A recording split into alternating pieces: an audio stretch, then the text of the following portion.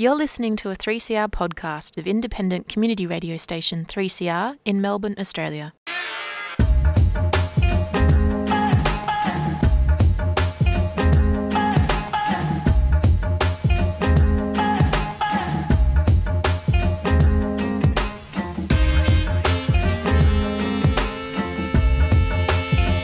Welcome to Unemployed Workers Fight Back.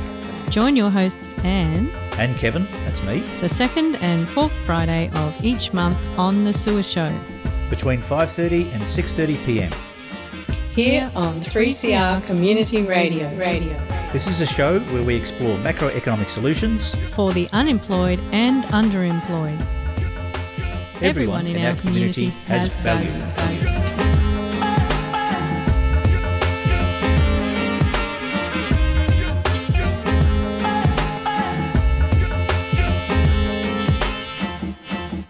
Welcome to Unemployed Workers Fight Back. Anne, how you doing? Hello, Kevin, and hello to our listeners who seem to just keep coming back for more, Kevin. Well, we've been getting little bits of nice feedback, which is always nice, and we should remind listeners that we have an email address that they can send correspondence to because we love some feedback, and the email address is radiommt@gmail.com. And we did get an email the other day from the lovely Jeff, so thank you, Jeff. I hope you're still listening. Excellent. Apparently people do listen, and that's a good thing. Hey, a couple of weeks ago or a couple of shows ago, we spent a bit of time speaking to Phil Lawn. Professor Phil Lawn, who is an MMT-informed ecological economist. And I believe this week we've got some more of that interview you did with him some time ago. So we will be listening to the second half of my conversation with Phil. And just to remind everyone, in the first half of our conversation, we were talking about economic growth and how the mainstream measures economic growth using GDP, but GDP fails to tell us whether economic growth is increasing or decreasing or just maintaining our economic well-being. Because you hear the term GDP being thrown around a lot, and it seems to be the benchmark that politicians use for how well the economy is doing. Yeah, but it's not. It's just a figure that tells you how much activity occurred in the economy in that time frame. As Phil explained, sometimes that can be economic and sometimes it can be uneconomic, which is to say sometimes you can be spending money and it's not doing any good.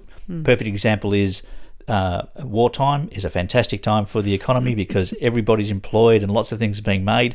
However, people are getting killed and things are getting blown up. So it doesn't necessarily equate that economic activity means that you're better off.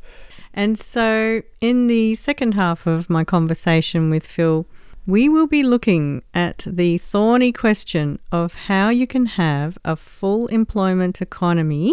Well, that everybody who wants a job has a job. That's full employment, which is not the current definition of full employment. No. So we're talking about genuine full employment. How do we have that?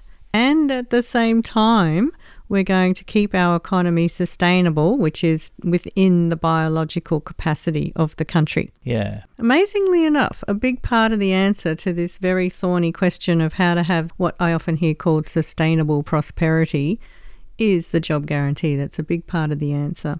So look, the way I see it, currently what we do with our unemployed is we pay them an unemployed benefit. They're not working and they receive an amount which is half the poverty line. So we keep our unemployed impoverished and they're used as a tool to make sure that those who are employed don't get too arsky, don't get too needy, because if you ask for too much, well, you might get the sack and you'll end up on half the poverty line along with the unemployed. Exactly. So the unemployed at the moment are used as a tool to put downward pressure on wages. The big shock to me when I first came to all this economics is that the federal government does control how many people are unemployed.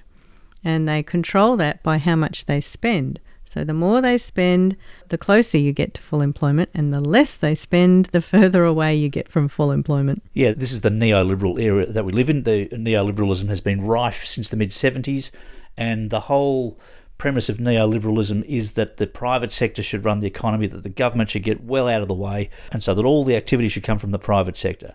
But what you and I know is that the private sector depends on the government sector to stay buoyant. Government spending is crucial for a buoyant economy. They need to run deficits to support activity in the economy. Now, that activity could be good activity. Like if they're spending a lot of money on renewable energy, on changing the grid, on proper land management, that sort of stuff, that's would be counted as growth. It's in the GDP, that would be activity, and that would be sustainable growth. Growth doesn't have to be destructive. Well, exactly. That's what they call targeting the spending. So we understand that you don't have to worry about where the money comes from. What you do have to worry about is how you spend the money. Yeah. You're listening to 3CR 855 AM on digital and on the internet. www.3cr.org.au. One way to spend that money is through the job guarantee. So what is the job guarantee? The job guarantee, this is a program championed by Bill Mitchell and others. A similar thing was also called the employer of last resort by Hyman Minsky, another economist who is now deceased. And another co-founder of modern monetary theory along with Bill Mitchell was Warren Mosler.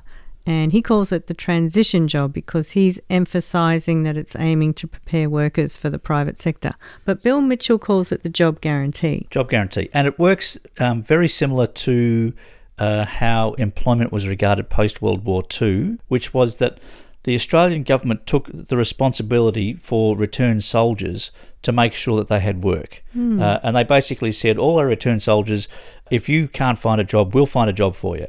The government will find you work. Back then, it was actually close to full employment without a job guarantee because they were doing all that post-World War spending that you were talking about. The white paper by Nugget Coombs, a lot of the stuff that he wrote in there about full employment marries up very well with the job guarantee. So what we're saying is that the government will find you work and they will pay you the minimum wage. There's discussion about what that minimum wage should be. In our discussions with Phil, he suggests 40,000. I reckon 45,000. And what sort of work? Well, the work would be sourced locally. This is when you coordinate with local government and you might have replanting programs, post-bushfire or post-flood, where you need to regenerate the landscape. You might need people to help in aged care. There's a whole range of activities. It could be that a lot of the care activity is now paid for. So even parenting, it might be that you pay a parent to stay at home. So there's a whole range of activities that could be included in a job guarantee, paid at the minimum wage.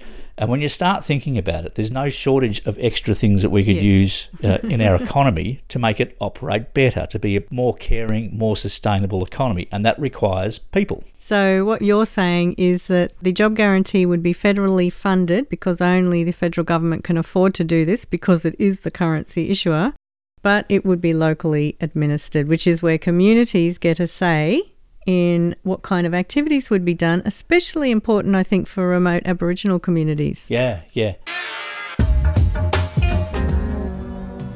If we are going to close the gap, not only between Indigenous and non-Indigenous people, but between the unemployed and the rest of Australia, we must ensure there are enough jobs for all those able to work and who want work. Noel Pearson, Indigenous lawyer, activist and director of the Cape York Institute for Policy and Leadership, giving his third Boyer lecture on ABC's Radio National, 18th of November 2022, titled The First Game Changer, a Job Guarantee for the Bottom Million. Economist William Mitchell's proposal for a federal job guarantee would provide minimum wage jobs to everyone who needs a job. It is the best solution to the despair and mental unwell-being that engulfs our saddest fellow Australians. It will lift them out of poverty and deprivation instantly. It will provide solace and purpose, as well as hope, responsibility and self-esteem. This is what we must do to change the game for the bottom million and to close the gap between Indigenous and non-Indigenous Australians.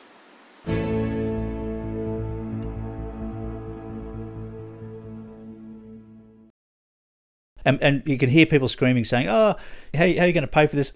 Okay, so what are unemployment benefits worth at the moment? Less than $20,000 a year. Let's say around 20,000, and we're talking about an employment scheme that costs 40,000. Half your cost is straight away saved because you're no longer paying unemployment benefits. You're paying for somebody to work. So you pay unemployment benefits and you end up with no product for your money because you're unemployed. But if you engage somebody in a job guarantee, they're going to be doing stuff. So the extra 20,000 that you're paying, or the 25,000, is going to have a productive return as well. And then there's a flow-on effect that if you have a decent basic income, you're going to be able to contribute to the economy in ways that unemployed people can't. You're going to contribute to what they call the effective aggregate demand. Yes, for a technical term. A real job guarantee, it's going to be voluntary, it's not going to be coercive, and it's not going even to be economically coercive because you can always fall back onto that half a rate of pay of the dole if you don't want to do the job guarantee. So you're not completely locking anyone out of the economy. So when we talked to Phil Lawn about the job guarantee, this is what we're talking about for those who haven't heard about it. It's an employment scheme run by the government that pays the minimum wage to anybody who wants a job. It would bring the dignity of work to every Australian, Noel Pearson. including the disabled, mentally ill, and extremely disadvantaged.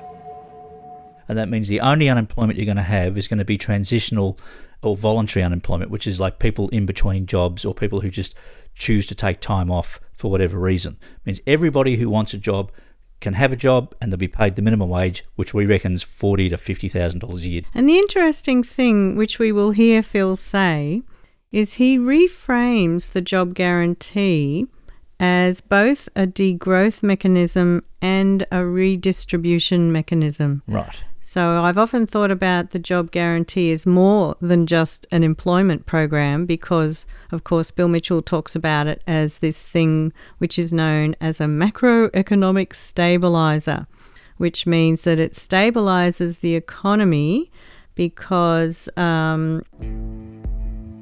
With Mitchell's job guarantee, we have the means to achieve full employment without increasing inflation.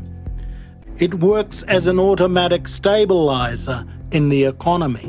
When the economy is going through a rough time, there'll be more people going onto the job guarantee. And when the economy picks up, that is the private sector is employing more people, there'll be less people in the job guarantee. Because the job guarantee is paid at the minimum wage. So if the private sector economy picks up, there'll be jobs paid at a better rate than the minimum wage and people will leave the job guarantee and head into the private sector for better paying jobs. And they also call it an automatic stabiliser because it doesn't require any one politician to decide how much money to spend to stabilise the economy because that decision is just made by people walking into a job guarantee office. Much the same as unemployment benefits are a stabiliser of sorts. They're an inadequate stabiliser, but it means that if you live in this country, you will at least have enough money to live on half the poverty line and not less. But it is, in fact, some sort of a stabiliser. And in fact, all welfare payments are stabilisers in that way. Yeah.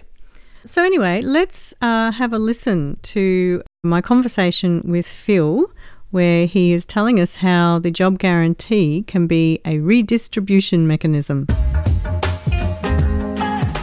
Today, I am so pleased to be having a long overdue conversation with Professor Philip Lawn.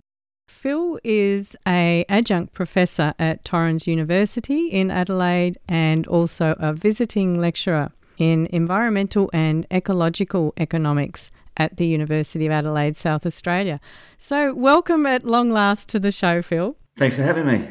Because modern monetary theory does focus so much on delivering a full employment economy, and it says the mechanism for doing that without having increased inflation is this thing called the job guarantee, which is the government guaranteeing paid work to anyone who wants to work. At a minimum income, Which means you would have zero involuntary unemployment. Yeah, that's right, So how does a full employment economy relate to a sustainable economy, like an ecologically sustainable economy? We've got more than enough GDP in Australia to fully employ everyone. But it is possible to find two countries that have virtually the same per capita GDP, so have the same per person GDP, where one country has a much different unemployment rate to another. So it can't be down to the GDP level by itself that one country's got a different unemployment rate to the other. So what does it mean? It would mean the country with the lower unemployment rate must have a more equal distribution of income, meaning that more of the income can be shared through work, paid work, meaning that you can employ more people with the same GDP. So one way you can lower unemployment or have full employment without having to increase GDP, and you might have a situation where some countries could be better off with lower GDP. That may harm certain individuals. Well, that means you might have to redistribute the smaller GDP. And this is where I see the job guarantee as being a redistribution mechanism, because it means that people will still have a decent income as GDP falls, because they'll at least get a job guarantee job. They won't end up unemployed. So a lot of people who advocate the job guarantee see it as a means of boosting GDP in order to maintain full employment. I see it as a means of redistributing income through paid work. But if we're able to reduce the incomes of people at the top end of town, that would allow the same GDP to fully employ everyone. So you're just redistributing the GDP through paid work. You're just redistributing the pie, the economic pie. That's all you're doing. What I've heard is if you want to get to full employment, you've got to grow the GDP. Right. But not necessarily. Well, the USA, for example, has an ecological footprint which is 2.25 times its biocapacity, which would mean that for the USA, if the USA was to reduce its rate of resource use and waste generation to what was within its biocapacity, it would have to reduce it to about 45% of its current level, which would crash the US economy, and of course unemployment would go through the roof. So just to operate sustainably, you would have massive unemployment.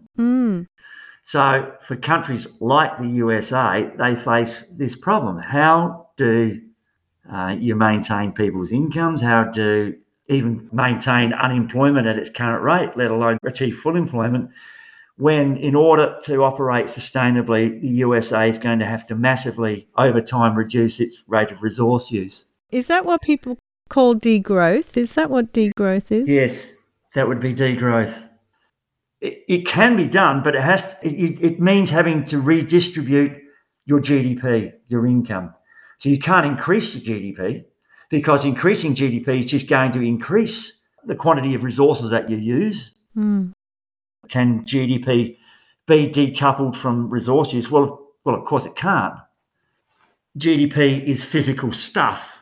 GDP might be a monetary measure, but it's a monetary measure of physical stuff. You know, $1 worth of petrol is $1 worth of real stuff. It's not $1 of airy-fairy stuff. So the more that GDP goes up, even allowing for some technological progress, basically the rate at which you use resources and the rate at which you generate waste goes up.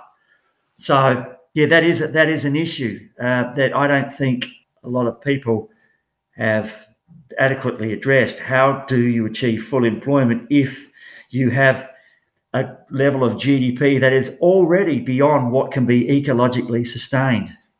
Because reducing resource use will, for many countries, reduce their GDP. Then you have to work out how can you achieve full employment, not only without having to increase GDP, but perhaps having to reduce your GDP. That sounds like an impossible situation. Well, that's where I think the job guarantee can work. I see. So as you reduce your GDP, which you could do by taxing the rich, tax away some of the income of people who receive very high incomes from the work that they do, not to pay for the employment of other people, but so that their share of GDP declines, then it leaves free enough GDP to provide the space to be able to put people on a job guarantee.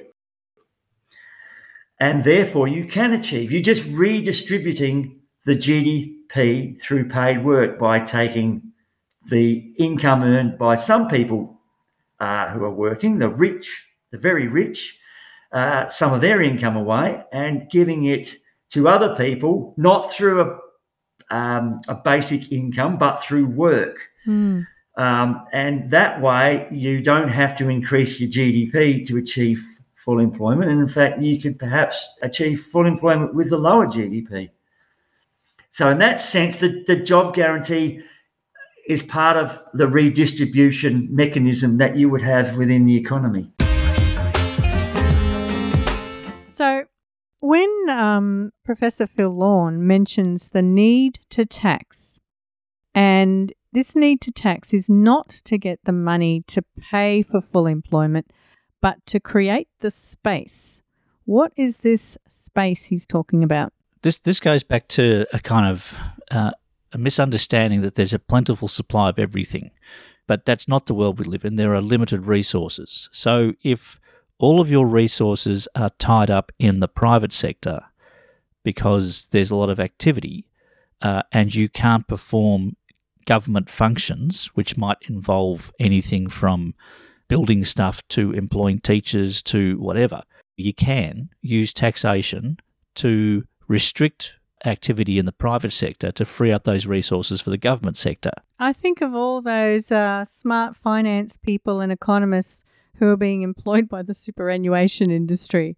And we could free up all those smart people and those economists to figure out how we get to a steady state economy, for example. Look, there's a couple of ways you can do it. The government's in a very advantageous position because it does have the ability to create currency on demand. So it could simply increase the offers in wages that it made to the resources that it wants, push the price up. It needs some engineers. They're in the private sector. They say, listen, we want you more than the private sector does, and we're going to pay you more. Well, then you start a wage spiral, and that's inflationary. Mm-hmm. So another way of doing it is to impose taxes on those same private sector engineering companies so that they're less able to spend because they have less funds due to the taxation, which means some of those people are going to be available. And so long as the government is there to pick up the slack, it's not a problem. And that tells me why I hear so many people saying that solving the climate crisis issue, it's going to also be necessary to solve our inequality issues. Yeah. That's why the two are so entwined. Mm-hmm. So does that mean we'll be reducing the well-being of rich people? Yes, I guess, but barely. What we know is that the marginal benefits of an increase in income are much smaller for rich people than for poor people. So the best way to think of this is imagine Gina Reinhardt's income goes up by $100 per week. Would her well-being go up very much at all? And the answer to that is no. She would hardly notice it. $100 note probably, wafts from her pocket. Well, if it did, and she wouldn't notice. She wouldn't bother to pick it up. So that the additional benefits of additional income for the very rich are negligible. They wouldn't notice it. And the welfare of the rich person, since it doesn't go up much, if you give them an extra $100, it doesn't go down virtually at all if $100 is taken from them. Mm-hmm. If the income of the poorest Australian went up by $100 per week, it would have a significant welfare benefit. It'd make a huge difference to them. So taxing the rich. So if you take $100 away from the richest person and give it to the poorest person, then overall income of the country doesn't change. 100 from the rich and given to the poor. So you can increase the well-being of a nation without having to increase income. You just redistribute it. And that redistribution is not going to penalise people too much at the same time that it's helping other people. No. But now with those who advocate a universal basic income, they say that the $100 should be taken from the rich person and just given to a poor person. I would argue, like Bill Mitchell, that it shouldn't just be given to a poor person, it should be given to them in the form of paid work. And why is that? Well, apart from anything else, work is important to people. We know that. You're giving them a decent income and you are also giving them something that makes them feel a valuable part of society, that they're making a contribution. It will give people all of the intangible, personal, psychological, and social benefits that come with work. Noel Pearson, Indigenous lawyer, activist and director of the Cape York Institute for Policy and Leadership, on ABC's Radio National. Only those accustomed to the opportunity of work can afford the luxury of the idea that work is not foundational to the well-being of all humans. The universal basic income doesn't deal with the mental illness effects of unemployment. They would also be producing stuff as well. They just wouldn't be doing anything, painting rocks. They'd be producing. So that would mean that they're contributing to the new goods and services that are being produced, which means the income that they earn when they spend it won't be inflationary. People don't understand the hyperinflationary effect of a universal basic income. It would be a disaster. Yeah. That is not the case with the job guarantee. And universal basic income would probably result in a fairly large exodus of people from the workforce. So we would have more money being spent for fewer goods produced, which would just be inflationary. Remember, with a universal basic income, we're handing out the money not just to poor people, we're handing it out to Gina Rinehart as well. What about even a basic income where you're not giving it just to everyone, but without requiring that to be part of a job? So then you would have people who are working full-time, whose income would be just above the basic income. So they're working, let's say, 40 hours a week for an income just above the basic income, whilst there are others who are not working at all, getting an income just below it. So the job guarantee is a basic income in the sense that it ensures that everyone gets the base level of income, but you have to work for it.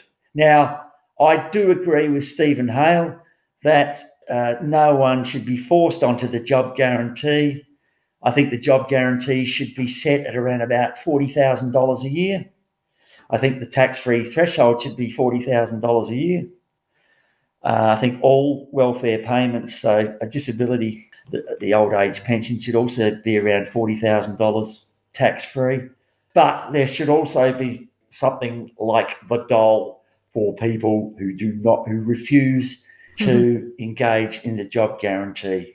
You can't just give people nothing. I think it'd be quite an easier way to implement the job guarantee if you just left the unemployment benefits where they were, the job seeker. That's about 20, yeah. It's about $20,000 a year. Yeah, you could do that. I don't think many people would take the dole. I think most people would take up a job guarantee job. Even if we're talking about young people where, work is seen as something that you prefer not to do, but I think you would just have to see one unemployed person take up the job guarantee job, all of a sudden become the thing. Well, they have new clothes. They might not be a new car, but a nice second-hand car, and all of a sudden mates. Would you want a requirement that the activities of a job guarantee need to be not resource intensive somehow? Well, some activities are less resource intensive than others, but no activities are resource free. I mean, the aim is to try and reduce the resource intensity of all activities. Well, the best way to do that is not so much reduce, because there's a limit on what you can do to reduce the resource intensity of physical things produced, but to improve the quality of the goods so that we don't have to consume as many goods to get a certain level of consumption benefits. So, a person's much better off with fewer high quality goods than lots of really just junk. You're listening to Unemployed Workers Fight Back, a show all about the economics and experience of unemployment and underemployment here on 3CR Community Radio.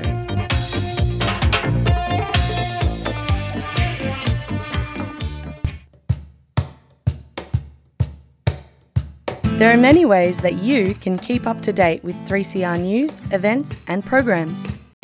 The 3CR website is a great spot to catch all your shows via audio on demand or scroll through our range of podcasts. It's also where you can sign up to our monthly newsletter, buy yourself a new t-shirt or check out archival audio from past broadcasts. Of course, we're also on Twitter at 3CR and Instagram at 3CR Melbourne. But don't forget our mighty AM band. Catch us anytime on 855 AM. Keep in touch. 3cr.org.au.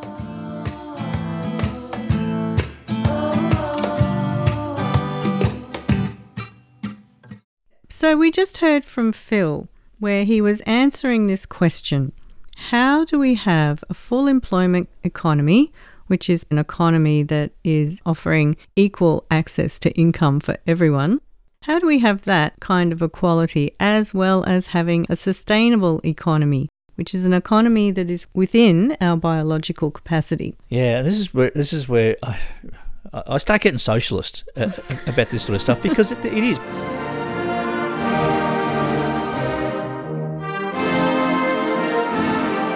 People don't like to use that word, but what we're talking about is a fairer distribution of resources through the economy. Right.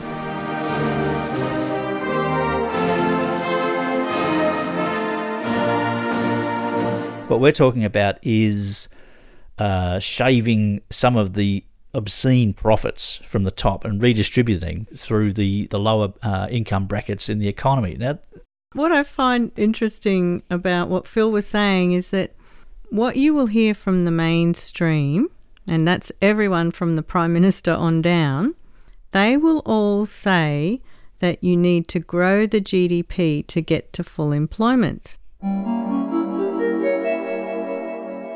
You boost productivity, you boost national economic growth.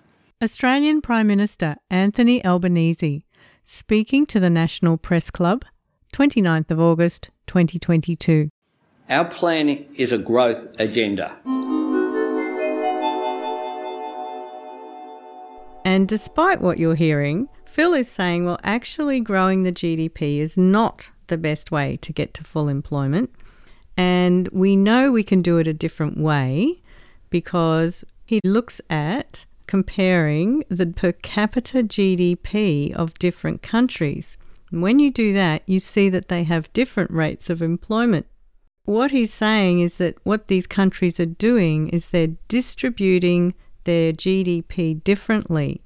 And of course, that brings up another way of thinking about the GDP, which is it's the total income of the country when you think about it. Yeah. And so what you're saying is that if you have more unemployment, you're distributing that income more unfairly because more people who are unemployed are on lower incomes, and therefore the rest of the GDP's got to be going to other people who are getting more of the income. Actually, it's a really simple way of thinking of things, and economics often comes down to this. You sit there and you scratch your head, but our current neoliberal system promotes polarity of income, and it also dangles this false carrot of hope in front of people, this kind of aspirational thing where you have all these people who are struggling to get by and who support this system because they think that it's going to work for them one day and they're going to end up doing fabulously well because the system will facilitate it.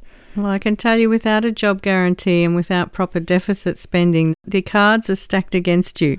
Yeah, I mean, the system that works at the moment is you will be rich and successful if you exploit workers and resources. Like if you rip stuff out of the earth, don't care about the consequences, screw your workers to the floor, get them to work for as minimum as you can, then you'll get rich. Well, and not everyone can do that because someone's got to be on the exploited side. Yeah, but the masterful thing that they've done on the right is plant that seed of aspiration with people who don't stand a chance of succeeding, right? It's never going to work for them, but they all think that it will.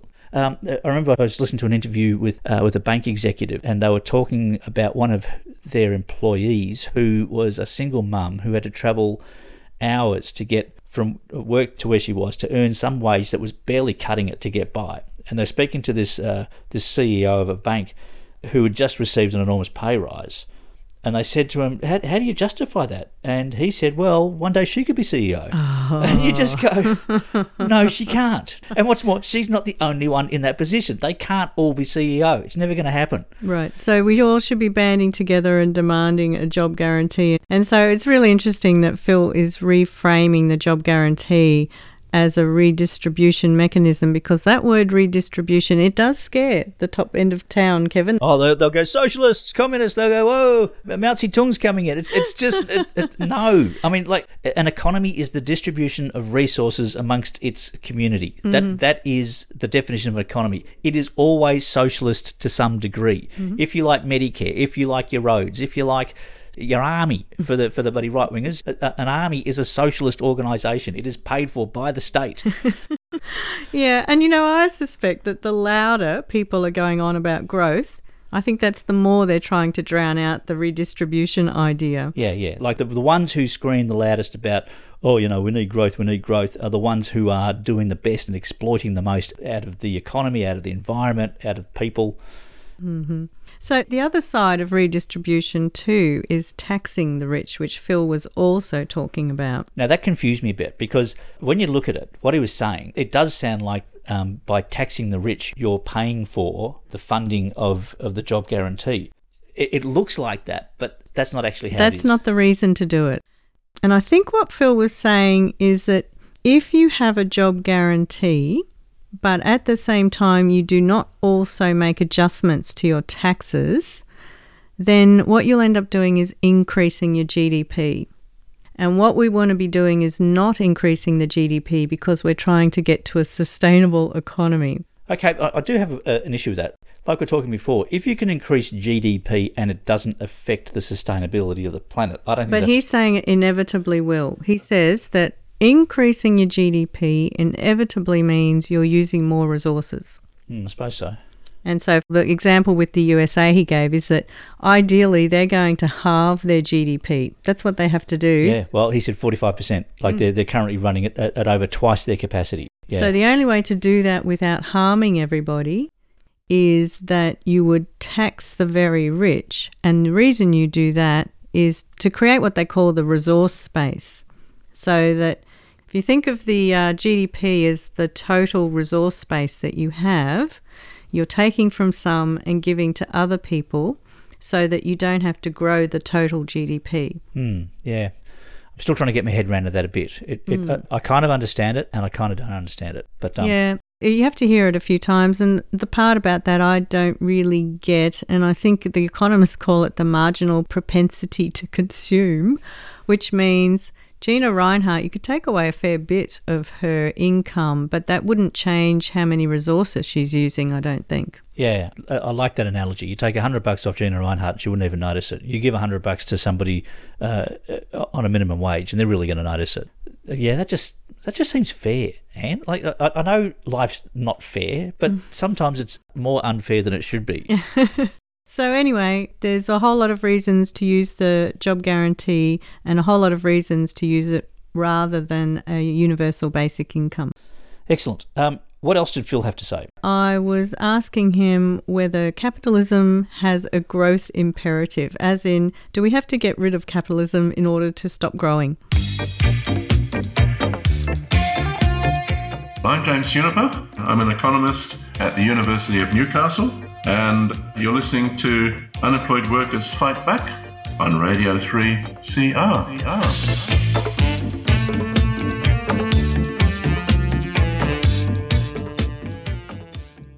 Does capitalism have a growth imperative? Okay. It doesn't need to. Professor Phil Lawn, who is an MMT-informed ecological economist. But in the form that it exists in, it does. But it doesn't have to exist in the form that it exists in my opinion. Okay. I go down to my local shopping centre and there is a butcher. And they like to proudly point out to people as you walk past that it's a family business that's been going for about 70 years. Mm-hmm. And that butcher, I'm sure, shop is no larger than it was 70 years ago. That butcher shop hasn't had to grow to survive and to provide that family with an income. There is no need for businesses, for the economy to grow in order for capitalism to exist. You can just generate an income over time. Incomes don't have to grow. Things wear out, so there'll have to be investment to replace the capital stock that's wearing out through use. In my opinion, there is no need for the economy or GDP to grow in order for capitalism to be sustained. I'm so excited to hear that. But in the form that it exists in currently, Mm-hmm. it essentially does. So it could be reconfigured in a way where we just generated incomes, and if we wanted more income, we could generate it by just producing better quality goods rather than more goods.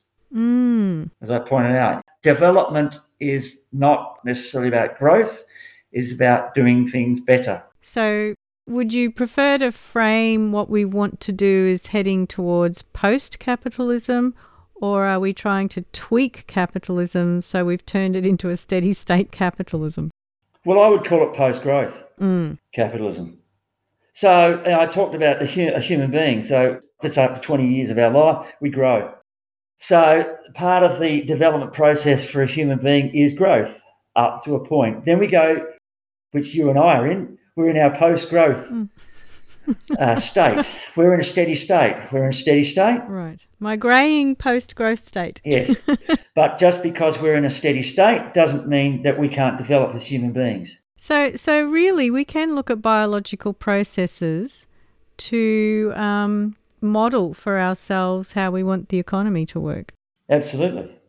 It's just another physical system. It's not a biological system, but it's a physical system, the economy, that's subject to the same physical laws as you and I. Yeah. Requires a throughput, an input of resource, output of waste, as long as that throughput's sustainable and as long as the stuff that you're producing to keep the stock of things that make up the economy are qualitatively improving over time, you can be better off. People can still make incomes as they produce and sell this stuff. And in fact, if they improve what they produce over time, they can earn higher incomes without having to grow the economy. Mm-hmm. And that's how a capitalist system can work. There's no reason for the capitalist system to grow in order to be sustained, to avoid collapse, in my opinion. So when you say that it's just the way capitalism is now... It's designed. It's all about the institutions. So what's an example of what you would redesign?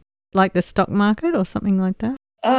Well, yeah. So one of the problems we have, it's the way our taxation system rewards rent-seeking behaviour. I understand it's unearned income. Yes.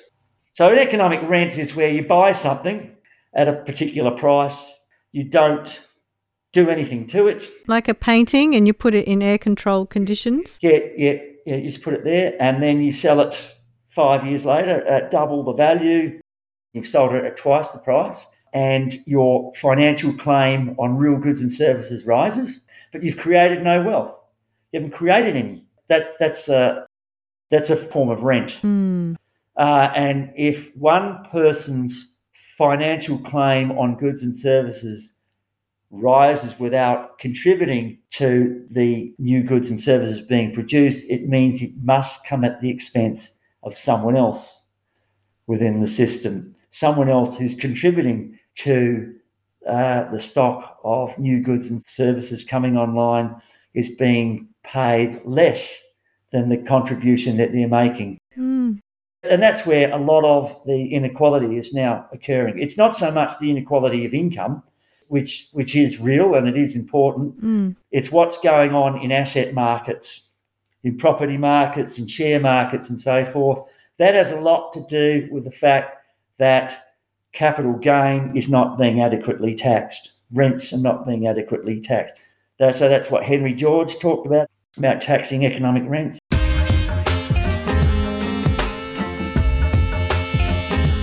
I thank you again, Phil, for coming on the show. Thanks, Anne, and all the best. You're listening to 3CR 855 AM on digital and on the internet, www.3cr.org.au. So this whole thing with about rents. And can we define economic rents? Because it doesn't mean just like rents on a house. Rents with a house is an obvious one. It's an example of one. Yeah, yep. But like it was said in the interview with Phil just then, rent being where money is earned through... It's unearned income. So it's just being earned through interest or through an asset increasing in value or something like that. Yeah, so you buy an asset and it increases in value, so you just hang on to it and then you sell it later on and you make money on it. You haven't done anything, you haven't produced anything new. It happens while you're asleep. Happens while you're asleep.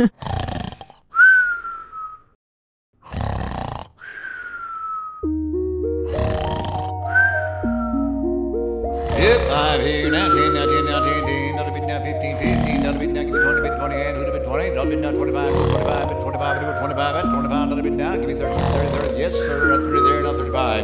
Yep, that's 30, not 35, 30, not 35, give me 35, 35, not a bit now, 40, bit 40, at 35, not a bit now, 40, bit 40, at 35, not a bit now, 40, bit 40, at 40 there. Yep, 40 there, now 45, 40 bit now, 45, bit 45, who'd have been 45, 45, yes, sir, now 50. Yep, that's 45, not a bit now, 50, now 50, go 50, on it, 50, now 55, last call, 55. Here it goes, sold, $50.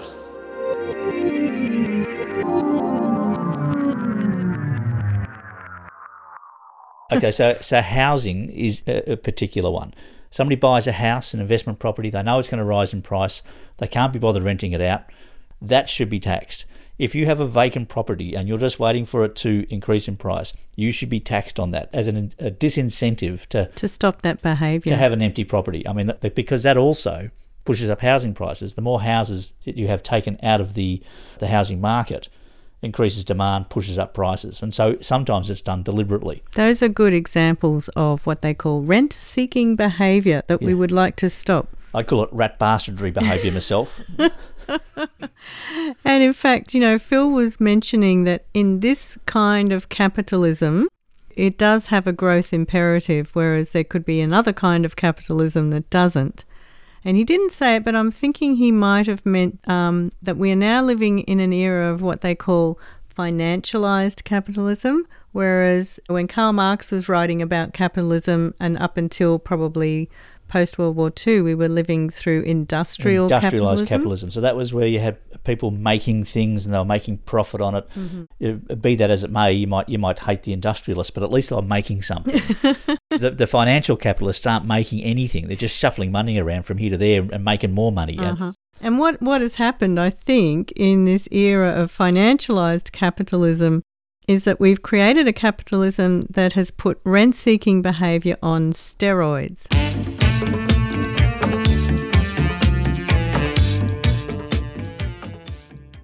So we'll have to do a whole show about the distribution of wealth at some point. But as you were mentioning, the real estate market is a big culprit. And Phil mentioned Henry George, who was a fellow who lived somewhere around the turn of the last century, I think. And he was looking particularly at the rent on land. And you could actually find archives of another 3CR show called Renegade Economists. They were looking very deeply into what Henry George had to say. Oh, okay. And then we also have an economic historian, Michael Hudson, and he calls rent-seeking behaviour parasitic. Yeah, well, yeah. And of course, even John Maynard Keynes, who wrote that he wanted to euthanize the rentier. But this kind of goes to the heart of how we operate as an economy, though. And then I've been reading about Karl Marx and the Russian Revolution.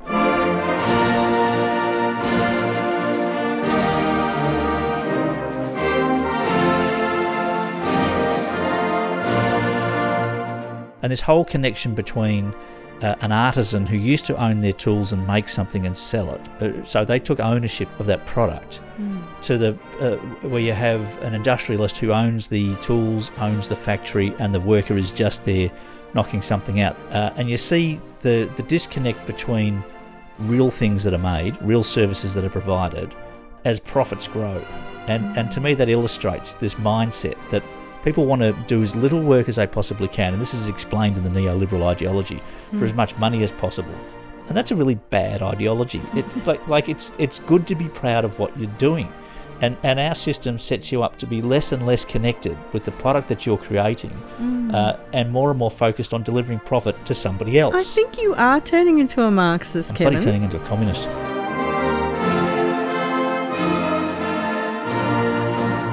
Karl Marx did talk about alienation of work, and he also talked about hoarding as the accumulation of wealth. Yeah, so people hoard all this currency, they accumulate wealth, they buy influence, which is disproportionate influence. So the people who are doing the less, the greediest people, have the most influence, and it's just wrong. Well, see, the other thing is that there are some fairly benign ways of getting to what Phil was talking about as a post-growth economy. And they're pretty basic, practical things. So, for example, all we have to do, Kevin, is nationalise the fossil fuel industries. And the reason you would do that is you'd have the state buy them up and then shut them all down. Yeah, rightio. Well, Rex Connor suggested that back in 1974-75 in the Whitlam government, or something near it. Mm-hmm. It's an idea that's been floating around for a while. Yeah. All we have to do, as fast as we can, get to 100% renewables and electrify everything. Right. We just need to install a few fast trains and put public transport everywhere, including into our regions. We could do little things like outlaw single-use plastics. We could outlaw built-in obsolescence of things. As Phil was saying, we can grow our GDP without growing our use of resources by increasing the quality of what we make. Now, I was thinking about when he was saying that, and he was talking about how you could become a less intensive consuming society. And we live in a world where we've got plastic everywhere. You don't need to make plastic out of oil anymore. You can recycle the plastic. So a lot of the raw stock is already there. We should look at our waste as a resource. Yeah. I mean, there's whole islands of this stuff floating around out in the ocean which could be harvested and recycled and turned into something more efficiently than it was done in the first place. And the interesting thing is, if that sounds pie in the sky, the only reason people object to that stuff is they say it's not financially viable, meaning we don't have the money to pay for it. Well, lo and behold, MMT tells us we do have the money. Yeah, you've got the resource, you've got the capability, the money fits in afterwards. It's not the restricting factor, it's the lubrication to make the whole system work. Mm-hmm. So we were talking in a previous show about whether we're optimistic, pessimistic or realistic about these changes happening.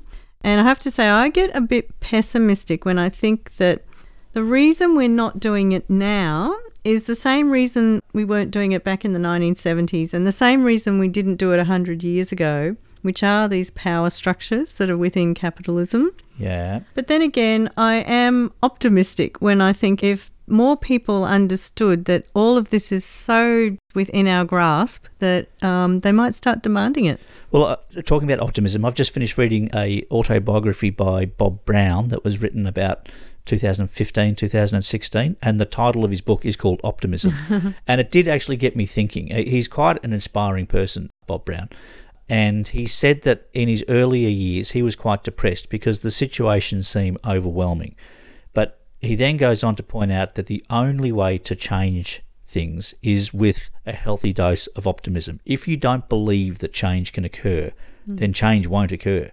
But if you believe that you can make a difference, then things will change. And so you have to be optimistic to institute change. It's a necessary ingredient. So you're saying that optimism is a belief in the ability to make a change? Yeah, and look, we know that we can make change. The world is changing. Like we heard an interview with Phil Lorne a little while ago, and he said that the Americans are 50% more efficient in the way that they're producing things. The total world is 50% more efficient. Yeah, so we're doing things in a more and more efficient way. So you can apply your optimism to say that we can do this. It's perfectly achievable because we already are doing it. We're just not doing it quick enough, and we're not doing it with enough resolve. Mm-hmm. And we've got these filthy, stinking capitalists in the way who are slowing the process down, which is where we need to agitate more and push back. So with the belief that we can push back and change things, you need optimism to achieve that. Kevin, you're inspiring me. And Bob Brown inspired me with his book, and so is my friend Chris, who I'm staying with as well, who after decades of activism and protesting, etc. Concerned citizen. Yeah, you see, well, you're not alone. There's a lot of people who feel like this, and we know that there's a lot of latent people who feel like this who can't find the avenue to push back. Well, get out there and have a look. Like find a group, join a group, do something. Make some noise. It's help important. Us start a modern monetary group again in Melbourne. Well, modern monetary money it frees you from the restraints of the orthodox economics and shows you that money is not the problem for these things not to happen. And that sets your mind free a bit, which is good. Well, optimism is catching. That's the message for today. Okay, well, it's time for Vicky, who's coming on with Mafalda for a regular show. Thanks again for another show. Great show, Anne, and we'll see you next time. See you next time, Kevin. You've been listening to Unemployed Workers Fight Back. Join us the second and fourth Friday of each and every month as part of the Sewer Show on 3CR. Listen to this show as a podcast by going to 3cr.org.au. We thank all our guests, and I thank you, Anne. And I thank you, Kevin. No, the pleasure was all mine. Oh no, Kevin, the pleasure was all mine. You mean all the pleasure was yours? Kevin, I think I took all the pleasure on this one. Well, if you took all the pleasure, that means there's no pleasure for me at all. I quite enjoyed myself. So if you've got all the pleasure, then what? I had no pleasure. I think we should share the pleasure. Well, we're going to have to share the pleasure because I don't mind you having pleasure. That's great. It's really, have as much pleasure as you like, but don't take all the pleasure. Well, it was very pleasurable, so I'm glad that it was pleasurable for you and it was pleasurable for me. I think we've got a multiplier. People talk about capitalism being evil, being wrong. There's some truth to that, but short of a revolution, we could just change the way we do things with money to improve the situation.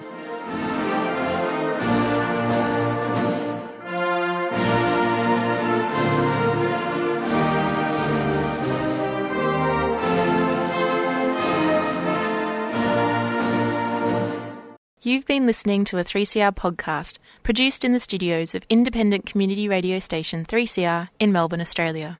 For more information, go to allthews.3cr.org.au.